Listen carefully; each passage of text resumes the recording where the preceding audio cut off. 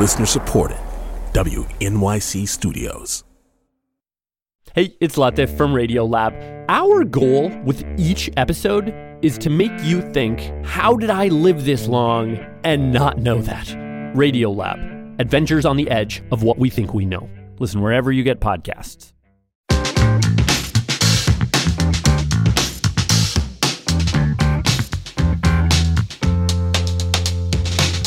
This is All of It on WNYC. I'm Allison Stewart. A new exhibit tells the story of one historic invention in the world of art making, artificial intelligence.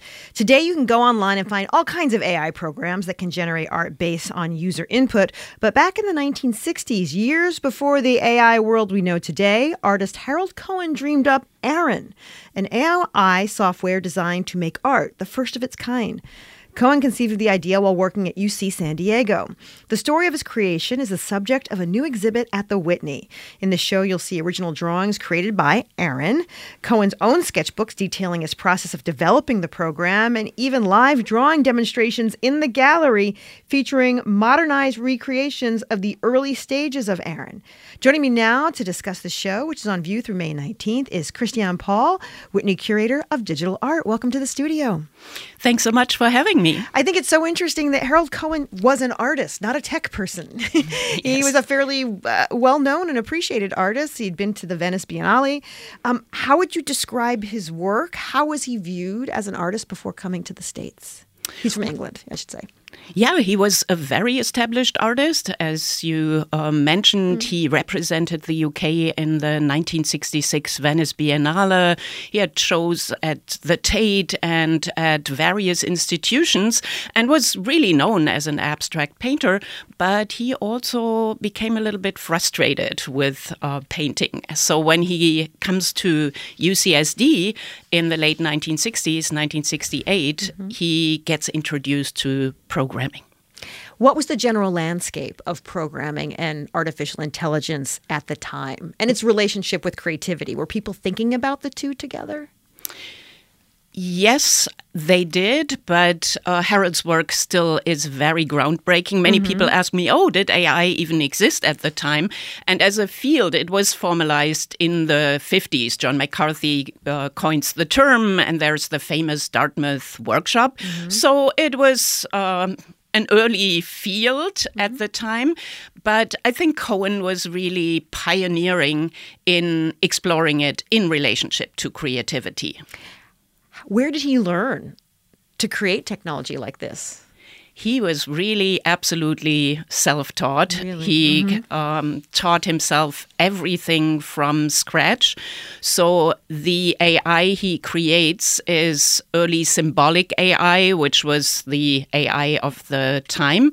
And that is really rule-based AI. So his soul's system depends on complex rule sets, and he had to write all of these rules and create them from scratch. So very different from today's programs. The idea that today's programs, they mine the internet for information. In this case, it was Harold Cohen's information. He created it. He created the rules. Is that the way? Am I describing it correctly? Absolutely. So he gave Aaron his software knowledge of the world and the objects in it, and internal knowledge about how an artist would represent that world.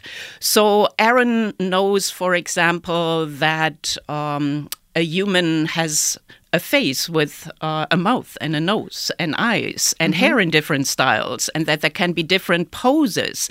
But Harold really had to, quote unquote, teach the software or program all the rules for proportionally positioning that, all the rules about doing a successful composition with foreground and background.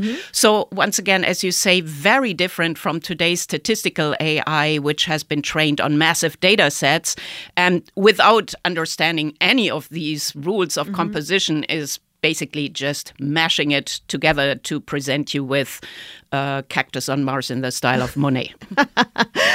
Can you describe an example in the show where we see Cohen's programming of Aaron to understand perspective? So what I really wanted to foreground in this exhibition is that the software is at the core of it all. The paintings and drawings created by Aaron have been collected by institutions worldwide, but the Whitney is the first institution that is collecting the software over time. So you can see the process on the walls. We have one version of Aaron projected that is figurative, that was actually done in collaboration with Ray Kurzweil, the computer scientist, and once released as a screensaver. And you can see basically Aaron at work creating compositions. And that very same software we are also plotting in black and white on one of the plotters in the adjacent gallery. And it is actually for the first time since the 90s that Aaron's output is plotted live again. Harold Cohen not only created the software, but also built drawing machines and drawing devices, and in the 90s, a painting machine to execute the work. Yeah, I want to describe for people. You go through the exhibition, and then at the end, there are the actual machines, and you're watching Aaron work. People have a lot of questions. I went, and people had a ton of questions. Luke went, our producer, people had a ton of questions. What do people want to know about the machines when they watch Aaron at work? Oh, there are so many things. So first of all, are these Harold Cohen's drawing machines? They are actually not. We looked into resurrecting the carcasses of those drawing machines, but quickly realized that in the process we would really destroy them, or it would take at least a decade probably to revive them. So these are built by Bantam Tools. Bree Pett is one of the members of our digital art acquisition committee, but we tried to stick as close to the original as possible. So we looked into the paper sizes, we looked into the line width and how things are drawn. So we're really trying to make it as accurate as possible historically. Another big question is always, or I see people looking at it and saying, oh, it's not art, it's the machine doing it, either the plotter or the software. I'm not sure what they are thinking. But once again, it's important to keep in mind that Harold really wrote that software as opposed to the corporate tools you're using today. So if you write a poem and then print it on your printer, it's not the printer that wrote the poem. It's still you. That's such a good description. My guest is Christiane Paul, Whitney's curator of digital art. We're talking about the new exhibition at the Whitney, Harold Cohen Aaron. It is up through May 19th. So I kept looking for the acronym, like, what does Aaron stand for? It's not an acronym. Will you share where Aaron comes from? Yes, and people ask me that question all the time. There is actually, frustratingly, not a definitive answer to it, but in a conversation with Pamela McCorduck, who wrote a book on Aaron, Harold mentions that there's definitely an allusion to the biblical character of Aaron, Moses' brother, who, according to the Bible, was more eloquent and was anointed as Moses' mouthpiece. And Harold would refer to Aaron as his other self. So here is the character speaking for him. And Harold also was very critical of the mythification of artists and their divine inspiration. So he always wanted to undermine that. What we do not necessarily foreground is that Aaron also was Harold's Hebrew name. Aaron Mordecai Cohen is actually his Hebrew name. But that's also not why he named it Aaron, because the original plan was to actually give each version of Aaron a different name going through the alphabet, going from A to B to C, which in the end he did not do. That's so interesting. Oh, that's so interesting. Did he receive pushback initially when he presented Aaron to colleagues, to people in the art world? Yes, absolutely. I mean, it was groundbreaking what he did at the time. I mean, he worked within the community at UCSD and received an invitation to the Stanford Artificial Intelligence Lab in 1973, where he also officially named Aaron. So he was also surrounded by scientists who would have understood creativity in that context. But the attitude of the art world at the time towards all of the artists who started using computers could be downright hostile. And of course, people would question what it is. Harold would say, actually, most people would ask, why is it art? And not necessarily say it isn't art, although I've heard the latter too in the galleries over the past few days.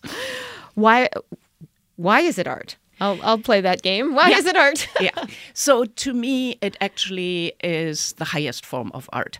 And what Harold once said was, I felt if I could encode a system, an artificial intelligence system, with the knowledge of how to represent and create art, I would learn more about painting and drawing than I ever could just doing a painting or a drawing.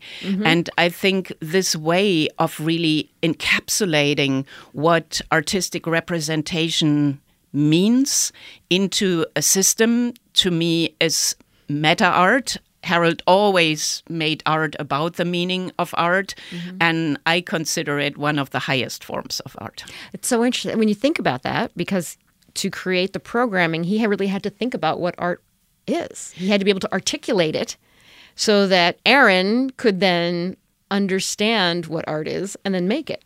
Absolutely. And what was at the core of it for Harold was intention and intentionality. So for him, art was about the intentionality of the line. And the earliest stage of Aaron he developed was the freehand line algorithm.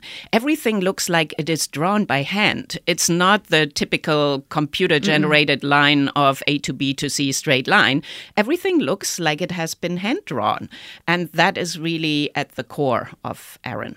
He also, I understand that Harold Cohen wanted the program to have us a childlike sense, like a sense of like early stages of when children start to draw. Why would he want Aaron to mimic the drawing process of a child?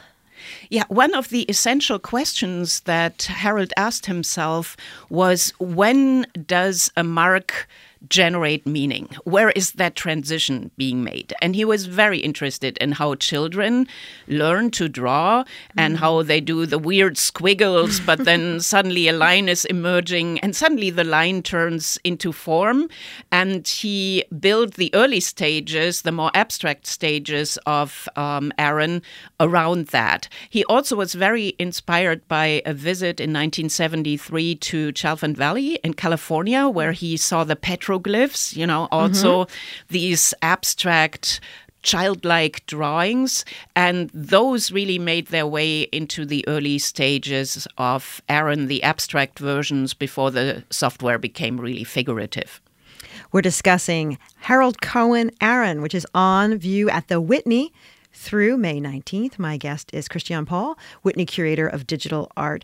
There's also, at the exhibition, you can see some of the art. You see the projections. You see the machines in the room doing the line drawings. But then we also see his sketchbooks and sketches the development of Aaron. What can we learn, or what have you learned about Harold Cohen's process by looking at his sketchbooks, looking at his initial early thoughts about Aaron? It was really amazing to have the privilege to go through them. So I spent time at the studio in Encinitas going through all of these notebooks. And of course, we can only exhibit a few pages of them. But what you will see in them is, for example, a breakdown of all of the poses that the program will parse through in order to position or create a person in a specific type of pose.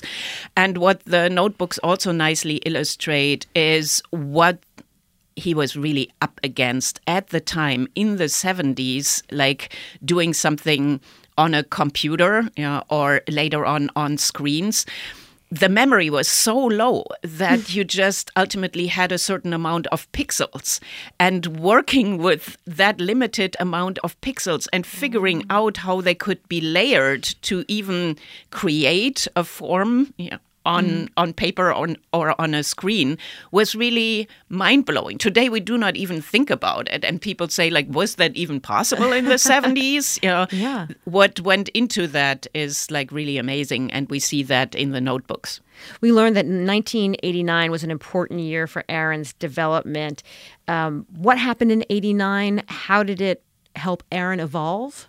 Around that year, Aaron became really fully figurative, and the figures also are three-dimensional in space. If you look, we have a couple of the earlier paintings in the show, and you see that the figures are still very abstract. He was inspired by Matisse at the time, but at that point, he really moves into figurative representation. And he was also really interested in making the work available to the public. He would give things away. And then in the early 90s, he starts developing color within the system. So he works on a Silicon Graphics station to have Aaron do color. He mentions in one of the exhibition brochures that there was a short phase when he would use those color compositions that Aaron would do on screen to actually paint them and translate them into paintings. Oh, wow. And those were, I think, only a few years. And then starting in 1995, he used an actual painting machine. So that one would not only make decisions about colors, but actually apply them from little buckets onto the paper. That would be wild to watch. As curator of digital art at the Whitney, what would you say to someone who's skeptical, who doesn't think that AI and art, that they should be in the same sentence?